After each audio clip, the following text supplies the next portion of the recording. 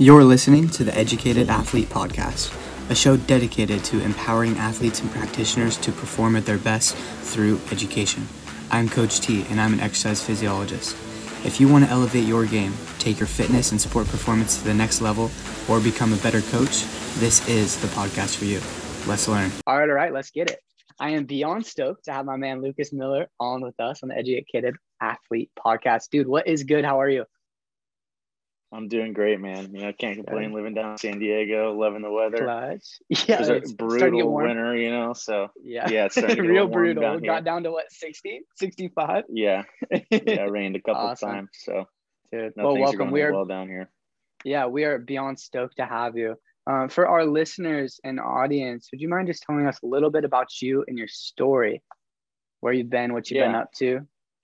Yeah, so I guess you could start back post high school. I joined the military for 4 years, did a couple deployments, decided that I was going to get out, go to college, which we'll get to the end of it. But that led me to where I am at now, just being in the military, kind of like training without a purpose, doing what I said to do because I told you to do it kind of training. Right. It was really common in the Marine Corps when I was in. So that led me to go into college. I played football at Humboldt State, where I met you. Yeah, played there, got started in the kinesiology world there, graduated with my bachelor's degree, moved down to Stanford, where I started an internship there, ended up getting hired on full time, and I got my master's at San Jose State during that time, and then worked at Stanford for the next 2.5 years.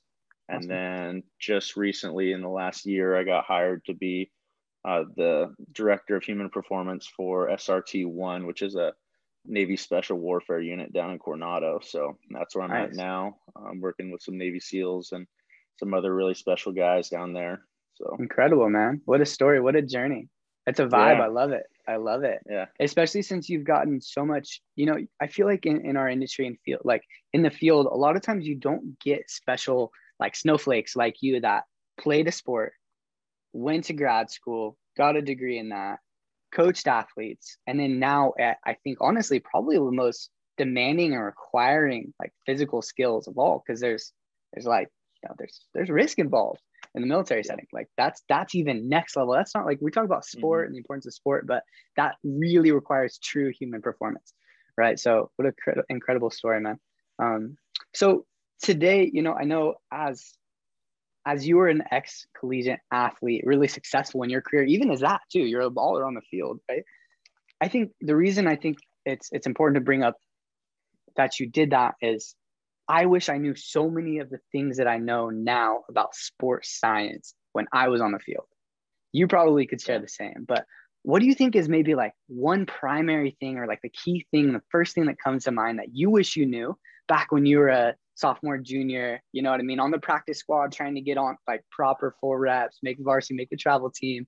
Like, what did it take? What do you wish you knew, or what would you share with anybody that's listening? I think like the big takeaway that I wish I knew then was that you can work your ass off, but you can also overwork your ass off. Right. So like you're trying to get on the field so bad, you're spending all those extra hours in the weight room lifting, but you don't have a purpose. Stay on the program that your coach is putting you on. He's leading you to the right spot. Don't try to go off and do your own thing, and just trust the process. And in essence, just trust the process and know that you're going to get there with your hard work and push it to everything you need. Ask questions along the way, like whether it's nutrition, different training, why you're doing this. Ask as many questions as you can. Be a sponge, like just absorb everything you're around. And you're going to have smart people, especially, you could be D1, D2, D3. You're going to have smart people around you in that weight room because they're there for a reason. Find 100%. The person, stick to their pocket and learn everything that they know, and then go on and do it again in the next place. I love that. I feel like that, honestly, like be a sponge is a gem. That really, like, I think just encompasses why we're doing this podcast in the first place. Like, how do we help educate athletes? First and foremost, dude, just be a sponge. Like, be that soapy, oily sponge left in the bottom of the sink that just collects everything. You know what I mean? Exactly. Yeah. Dude, that's clutch. And you had the experience, and so did I, of learning from a true great in Drew Peterson. something that I think that I love that he used to say was, there's no excuse for the lack of strength, or no, there's no substitute for the lack of strength and no excuse for the lack of it. And I feel like that's a true gem. And it's talking directly about what you're getting to is like, your coaches are going to give you everything that you really need. If you do more, you might actually influence that negatively. So actually being comfortable and openly communicating with your coach and saying like, hey, I want to try this other exercise stimulus or whatever it is, there's probably a reason you're not doing too much. And this is something I think would be important to talk about is, as an athlete, you have the stress of practice and the game, and then also the stress of the extra training load that you're getting. And I feel like a lot of coaches, practitioners, and athletes don't always think about the actual practice as a stress. And that's like, that is a true stress. So you can't train like you are if you're not doing sport. If you're like just a general practitioner or bodybuilder or whatever it is, if you're not doing sports, you can train a lot harder and do other things than you can if you are doing sport. Do you think that influences some people in their decision to always feel like I need to do more? Yeah, absolutely. When I was at Stanford, one thing that the coaches that are there, like they're so amazing. Like the strength coaches, the sport coaches also, they're all so close niche, even the athletic trainers, that everybody works together like at this holistic approach where they understand that you've got your school stress, you've got your family stress, you've got your work stress, you've got your sport stress, and like they understand like, okay, if you're not feeling it this day, like this is what we're going to do instead, and they make adjustments to cater to what you can get around, instead of just pushing you through that barrier and just tanking, whether it's your nervous system or even pushing you like a physical failure. Like they understand there, and that's where I really like learned like that lesson like firsthand. And I think when I was an athlete, if I knew like, yeah, like school maybe wasn't that hard at the time because like you've been through more, but you don't need to put more in the weight room or more onto the field if you're like struggling in school. You got to find that right balance for you. 100%. And then it's definitely a learning curve, but it's a hard learning curve. It is definitely a hard learning curve. Yeah. I think for some people, like, so you talked about something I think is really important, central nervous system fatigue. I was actually just reading a paper the other day. I'll have to cite it after we wrap this up, but it basically said that central nervous system fatigue from like making really high level decisions quickly is equivalent to physical fatigue. And I don't think a lot of people understand that if you're like, basically what they're doing, they're jamming on a computer game and you're choosing words that have a certain color and so on. So it's a really challenging test, but that decreased people's performance immediately after doing that test. So I think that speaks to exactly what you're getting to, is like your cognitive stress is recognized as physical stress. So if you have an exam, like you maybe need to auto-regulate your training program and decrease your percentage or your loads or whatever. And it sounds like Stanford is doing an incredible job with that, which I think is probably one of the things that separates good from a great in the coaching realm. Yeah, I agree. Yeah, 100%. It's not very common that athletes that on their own figure that out. So they can stay up until 3 a.m. writing that paper and then go to a 6 a.m. practice and just be like, like that wasn't the best practice, and then go do it again the next day, rather than understanding, why didn't I have a good practice?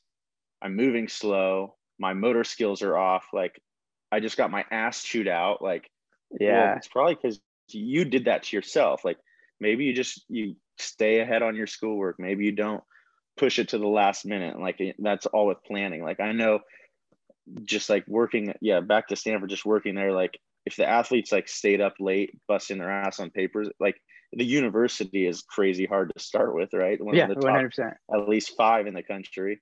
It's like the stress is there. So like they would use like wellness reports like every morning. Like it would punch out to the coaches like, how many hours of sleep did you get? What was your school load? What is your social life? Like what's practice looking like? So then they know, and then they could be like, all right, like our acute to chronic workload is diminished right now. Now we're going to be looking at injuries because we're fatigued. Stuff like that. Interesting. Were they doing that through like a Google form directly to and from the athlete to coach, like each coach for the specific team, or how was like the ops around that? And how was that? That's really interesting. Yeah, usually, well, it depends on team, different differences for team, but yeah, it would get punched out, be like a Google Doc, Nice. And it would send to the athlete's phone every morning. First thing they did, they just type it in, takes 1.5 minutes, and then Right, it quick. would send out to the strength coach, and then the strength coach would have all the All the formulas data. on. Yeah, averages and everything. That's Yeah. clutch. What I like about that is I really appreciate the concept of like auto regulation. Like when you just regulate your program. So I feel like so many people like create this program based on like %1 RM or whatever that might be for 12 weeks out. And like, we just got to stick with it. And that usually is not the best way, because what happens week 7 when something goes wrong and you need to regulate, or you didn't sleep or whatever it is, like your percentage of your capacity is going to change and change for over time, for sure. Sometimes it'll be super high, sometimes it'll be lower, but there's always a standard estimate error there. So being able to auto regulate your program, I think is critical. Yeah, for sure. You talked about something earlier, training with a purpose. Like I really like that. And I think auto regulation kind of ties back into that really well. But to expand on training with a purpose, like just having basic principles, and what did you mean by that exactly? I think that's really solid concept. Yeah, so like training with a purpose, it is a very basic term, but it's in reality, it's doing the very minimum or maximum of what you need to do to be successful. So it could be a 2-hour workout 1 through 3 days a week, or it could be 30 minutes. It's whatever your purpose is. It depends on what your goals are. And so going into like, you need to be able to set your own goals. Obviously, like we talked a little bit earlier, like smart goal setting, Right. But like if you're creating your own program, you're on somebody else's program, that's fine. Do what they tell you to do, or do what your program is, and don't go above and beyond that, because that the more training isn't always better.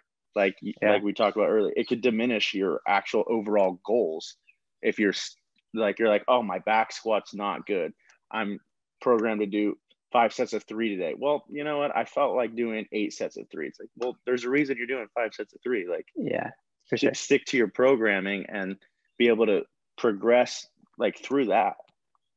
Got it. Yeah, I like that. And with SMART goals, for anyone listening who maybe isn't aware of what exactly a SMART goal is, do you want to expand on that a little too? So smart goal setting, you need to be specific in your goal setting. So like you need to narrow it down to something that is large enough but small enough that you can attain it over time. That's for the S, because it's an acronym. The M is for measurable. It needs to be measurable. So if my goal is to gain 5 pounds, that's my goal. It's measurable. I'm 5 pounds less than what I want to be. The A is achievable. So it needs to be in a timely manner, which is going to go last, but it needs to be achievable, as in I can't say I'm going to gain 100 pounds, because that's not achievable. Right. R is realistic. Needs to be realistic. Same thing. Choose a realistic goal. And you can put a timeline on it. You can choose. Yeah, you could put a timeline on it, which T is the time. Yeah. So like all of them combined together, it makes a small. You got to win smaller battles to get to that big battle. Got it. So I like that. Yeah. So that's smart goal setting. I mean, smart goal setting. It's super easy to implement. Like you could do one for your training, you could do one for your nutrition. It's very easy to do, and just write it down. Like writing down your actual goals, putting it on paper makes a huge difference. Because then you see, when we were playing ball, like coach would say, hey, at the beginning of the year, write on a 5x8 note card, like what your goals are at the beginning of the year, put it in your locker, and it's going to look at your face every day. It's like, you show up that next day and like, I did not work towards that goal today. You're on your own ass. Like you see it, it's gonna haunt you, and get back to it. 100%. It's just like winning the little battles. So setting the goals to those little battles, and then the war is going to be won at the end if you win all those little battles. 100%. That's an absolute gem. I love that. Smart goals based around the little battles that create, fulfill the purpose, objective, whatever that might be. If it's losing weight, gaining speed, getting faster, playing better, improving skill, whatever it is. No, that's dope. That's dope. So within that, so smart goals, right? So let's say you have a smart goal, and your smart goal is to be a better, let's say, football player, for example, for this example, right? Let's talk a little bit about specificity and training specificity, and how important that is, because I'm sure Stanford really was probably very, very well versed in specificity and how specific is too specific. And like, if people, for example, so if you're a basketball player and you're running up and down the court doing a lot of change of direction stuff, do you need to match that in your training, or are you already getting it from sport, right? Like I work with runners, quite a bit of runners, and they're very like front kinetic chain heavy. They do a lot of pushing, barely any pulling.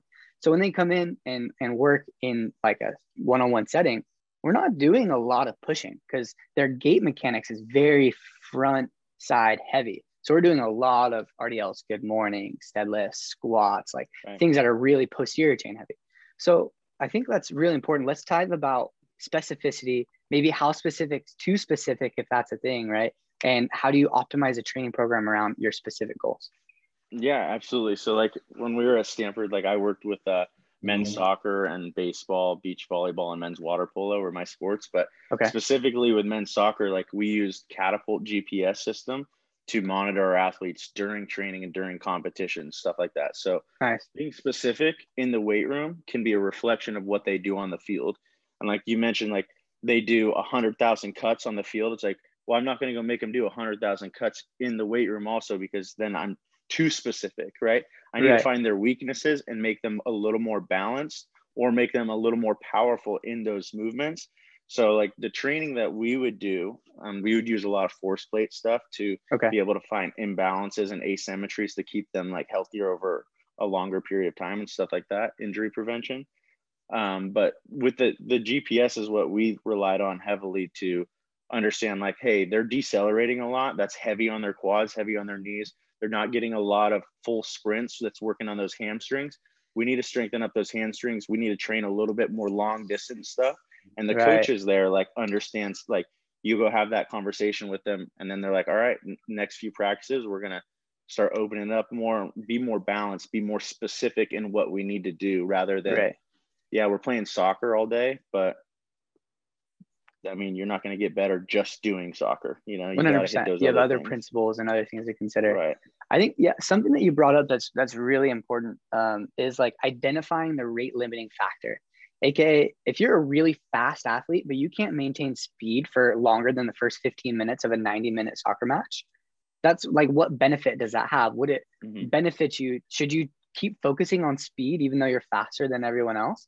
Like, of course it's nice to get faster, right? But like, if you gas out, you have this rate limiter. And what I'm getting to is like, we all have our individual profiles. Like I was really, really quick in my first step, but once I opened up, I'm 5'8", like people would hunt me down and assassinate me, you know, it's not the business.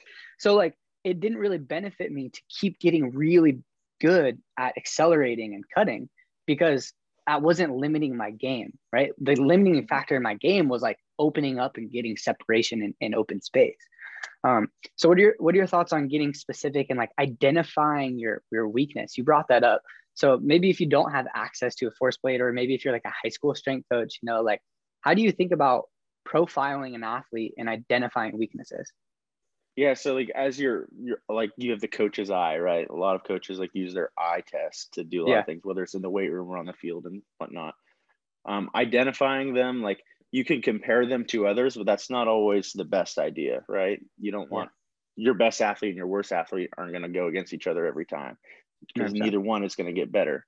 But when you're like profiling them, actually, like you can just like you could kind of tell, like, hey, Johnny's really fast off the line, right? Yeah, we get that. Sorry. Okay. So say somebody's like really fast off the line. As a coach, you want to be able to change that next progression off the line. So like, don't let them keep working on the thing that they're good at, even though that's all they want to do, is because they're good at it. They don't want to work. They don't want to work at the hard thing because they're not as good at it. They're going to be embarrassed, especially at like that high school level. Like, I know, like when I was like a junior and a senior, like, I was more developed, but like when I was a sophomore, I was a little pud, right? So like, I didn't want to go lift with the guys. Like I would just hide in the corner and like do my own things. Like, didn't want to get exposed. Like, I would do cleans because that's all I could do, right? And I didn't want to go bench. Like I couldn't bench 135. Fuck that. I'm not going to do it. I'll just skip it and go back to cleans, kind of thing. Right. So Makes sense. Get them out of their comfort zone. and start working on things that they're not as good at. And it's easy to figure out like at that low level because they're going to avoid it. So the True. things that athletes are trying to avoid, they're probably not as good at them. So then you don't really have to force them, but try to make drills that are a little more fun or that can incorporate more personable ideas for each other. And then it's not as like attacking on their ego, I guess you'd say. That makes sense for sure. Would you then, with that approach, so let's say we've identified, we have a high school football team, 50 or 60 athletes, or even at the college level, you have your skill group, you have 40 or 50 guys, right? Do you think, like, how do you approach, let's say you have a group that you know needs to work on acceleration, a group that you know is super strong, but doesn't know how to apply that force into the ground very well. Do you do you think that it's important to take an approach of like grouping athletes from strength, weakness, power, weakness, change of direction? Like how deep and detailed does that need to be? And like, or even, is that a good idea? What are your thoughts on that? I mean, I think it's a great idea. Like I grouped my athletes. I still do, just based off of whether they're power athletes, they're endurance athletes, strength, so on and so forth, especially like working with baseball players. Like you have pitchers, you have hitters, infield, outfield. So it's like so many different things. 100%. But yeah, you can so on bucket them in different areas. That doesn't mean their training's different. It just means that how you load them could be different.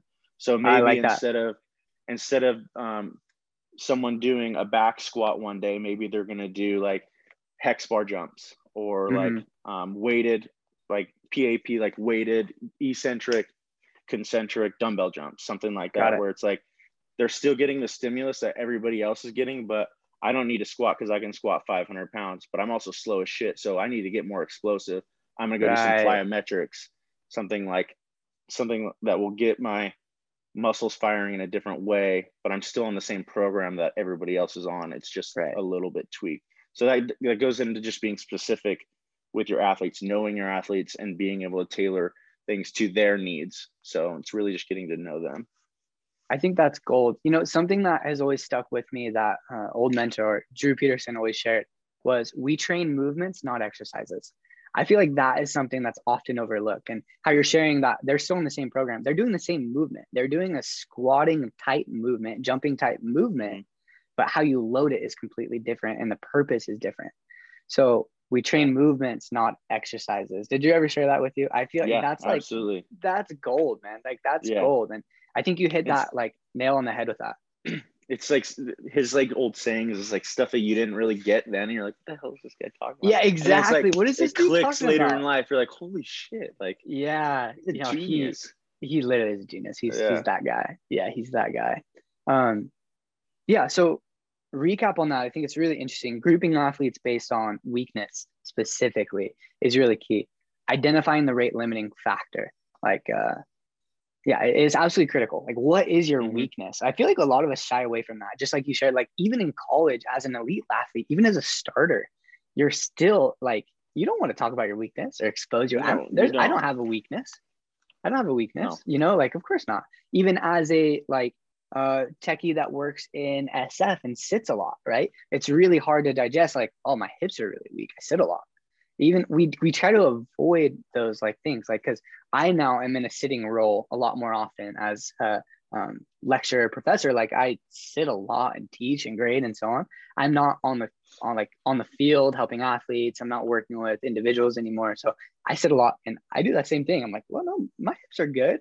And then I'll watch myself run or move, be like, whoa, my hips are locked, my lumbar spine's locked, and so on. Yeah. So I think it's really, really important. Identify your rate limiting factor and then attack that, become better at that, because the marginal improvements that you get on things that you're already good at probably isn't going to help your performance too much, but things that you're not so good at, that might actually help elevate your game on the field. Right. And like continuing onto that, since we're already on it, it's like, how do you test that? Like you need to come up with very reliable and valid measures that are going to test what you want to know. So like, if you want to know how strong your athletes are, you don't necessarily have to do a 1 rep max for a back squat or cleans or something like that. Like it's sport specific. So be specific with them. So like we use a lot of force plates just because it's a safer and it's like extremely popular now.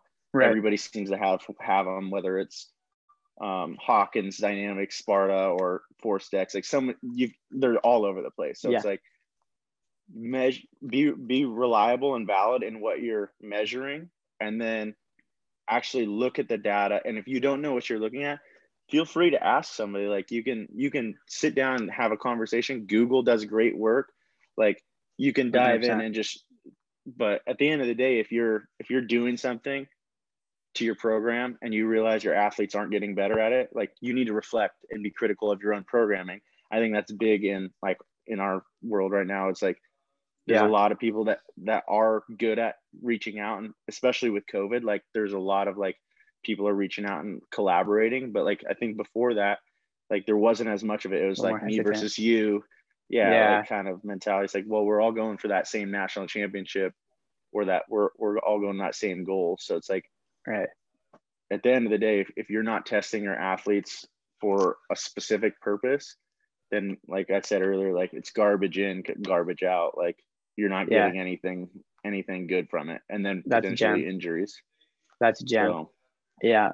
So with that, right, like you talk about sport specificity. So for example, baseball, like how important is it to do a like gross biometric analysis, range of motion of the shoulder? You know, like you can go really, really deep or really shallow. But I just want to confirm and make sure I'm getting this right, and that everyone listening is getting this, is just be specific with that. So like, how fast is someone throwing the ball? For example, your pitchers. If you put your pitchers through a program, 8 weeks later, if you're expecting them to be able to throw the ball faster and they can't, we need to look back at the dynamics, what changed pre to post. Do they have less range of motion? Do they have more, and so on? Is that what you're getting to? Exactly. So it's like if they're you do like the biomechanical analysis, like you get with your athletic trainer. If it's just you do everything. You're getting joint angles, all that stuff. Whether you have force plates or not, stuff like that. The velocity of a ball is a super easy analogy. Yeah. You throw a ball 6-8 weeks later. Is that ball going faster, slower, staying the same? Okay, it's staying the same. Cool. Well, maybe we'll continue this for a little longer and then reevaluate. It's going slower. Well, we're going in the wrong direction right now. We need to figure it the fuck out. 100%. It's going faster. Okay, well, how much faster? Because just like adaptations, you know, like a very young athlete can make those adaptations really quick. They're throwing the ball too hard now. Their arm's not able to keep up. You got to go talk to the coach and be like, hey, you know, he's gained 6 miles an hour in 6 weeks. Like, let's keep his, I don't know if he can handle this for an entire game. Keep his pitch count low until he can build up that tolerance and then have that new threshold. So 100%. Like, just yeah. I think to kind of highlight what you're getting to, and I like to talk about this a lot, but be a scientist athlete or be a scientist coach. And a lot of people get away from that. You don't have to be an exercise scientist or sit in a PhD seat and do research to be a really good practitioner with data and evaluate data. Even on the smallest level of like, what is your athlete's average heart rate during a workout? If one day the whole team's average heart rate is like 20 beats higher for a steady state load or whatever it is, that should be a red flag. Either something went down, they're not recovering well, or so on. So it could be as simple as heart rate, could be force, could be running speed, everything, but really just measure. And then also do like the qualitative stuff too, right? Like, are your athletes sore? Like you talked about earlier, that form. I think that form's gold. Like, did you sleep okay? And so on. Like something as easy as that, if you can just pre-create an Excel sheet from Google Forms with how easy Google Forms and Google Sheets is, that just gives you an average. On average, my players slept this 8 hours yesterday, 8.2 hours or whatever it might be. And then adapt on the fly and be aware of, okay, we had a really bad practice. Let's pivot. What's going on? Yeah. Right. And you can look back at that and have a data-oriented approach to make really good decisions. Especially, I think, in this day and age where you have things like, dude, social media is crazy. Like when we were in college, it was kind of the start of it, but it wasn't quite like these younger athletes now, where you're getting information. And there's a lot of great coaches that have social media, but there's also a lot of coaches that might be directing people to do things that they possibly shouldn't be doing at that time that aren't as specific to them. Right. Yeah. So how do you think, I think one really great topic to wrap up with is like kind of like the smoke and mirrors of being an athlete. In this day and age, it's like you have access to so much information, right? And I think you've touched on this a lot of like, just trust your coaches. But how do you kind of riff through like that's valid. That's actually a good point. Should I talk to my coach about that, or like that's BS, or and so on? Like, what are your thoughts on like the smoke and mirrors of the social media industry right now? Yeah.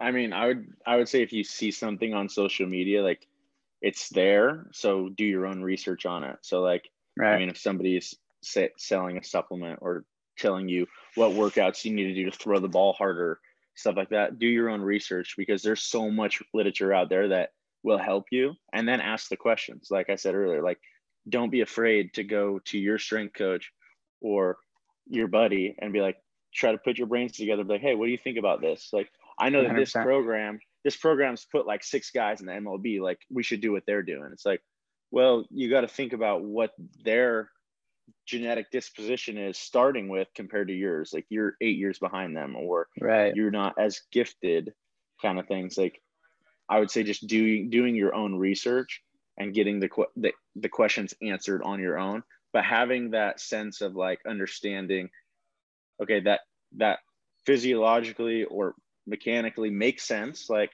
okay, why does that make sense? Asking yourself questions too. And then like Right. you could Google so much stuff. And then when you Right. go and have that conversation with the professional or your coach or anything like that, then you have those deeper questions.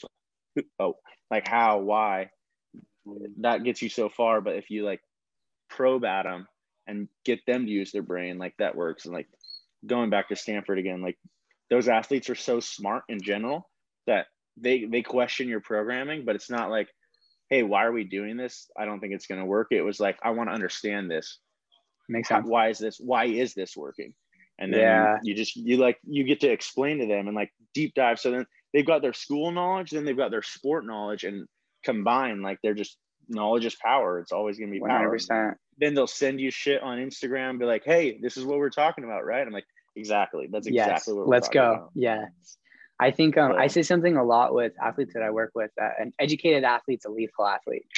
Like, man, exactly. if you know what's good and you can just come correct with it, and even if you're making poor decisions, but you're making poor decisions, and just those little things, you know what I mean? Because we all do that. But like an Yeah. educated athlete is lethal if you have the talent and skill, or if you don't have the talent and skill, you have the capacity to get it.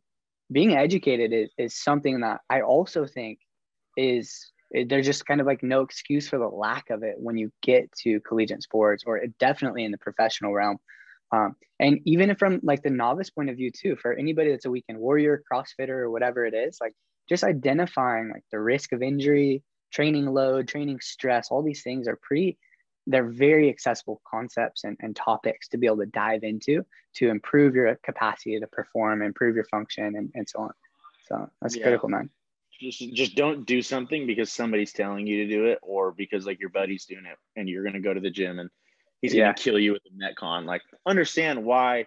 Maybe he's at a different level in his training, and now you're just going to go give yourself DOMs for 5 days and you're screwed. Like just understand a little bit. So like do your own research, do your own, like get your own knowledge on the topics. And it's really, concepts are hard, but the knowledge, like literature breaks it down so easily now that like everything's in layman's terms. You can understand it. If you don't understand it, Google what that term is. Yeah. You'll find it. You just got to go down the rabbit hole. You got to dig a little. Yeah, for sure. You got to dig a little. Clutch. Awesome. Well, man, it's been an absolute pleasure having you. Is there any primary key takeaways that you haven't hit on? Again, as an ex-athlete yourself, if you were talking to yourself back in that seat when you're on the field, right, what would you tell yourself? Just listen to your coaches. There's no right answer in strength and conditioning. There is some wrong answers, but everybody's going to have their different approach, and find that way and buy into them. You know, it means a lot to your coaches when you're bought in, and as a player, it means a lot when you're bought in. You know, you're going to progress a lot faster, a lot further. Incredible. Luke Miller, I appreciate you, man. Thanks for hopping on. Absolutely. Much love, dude. Bro.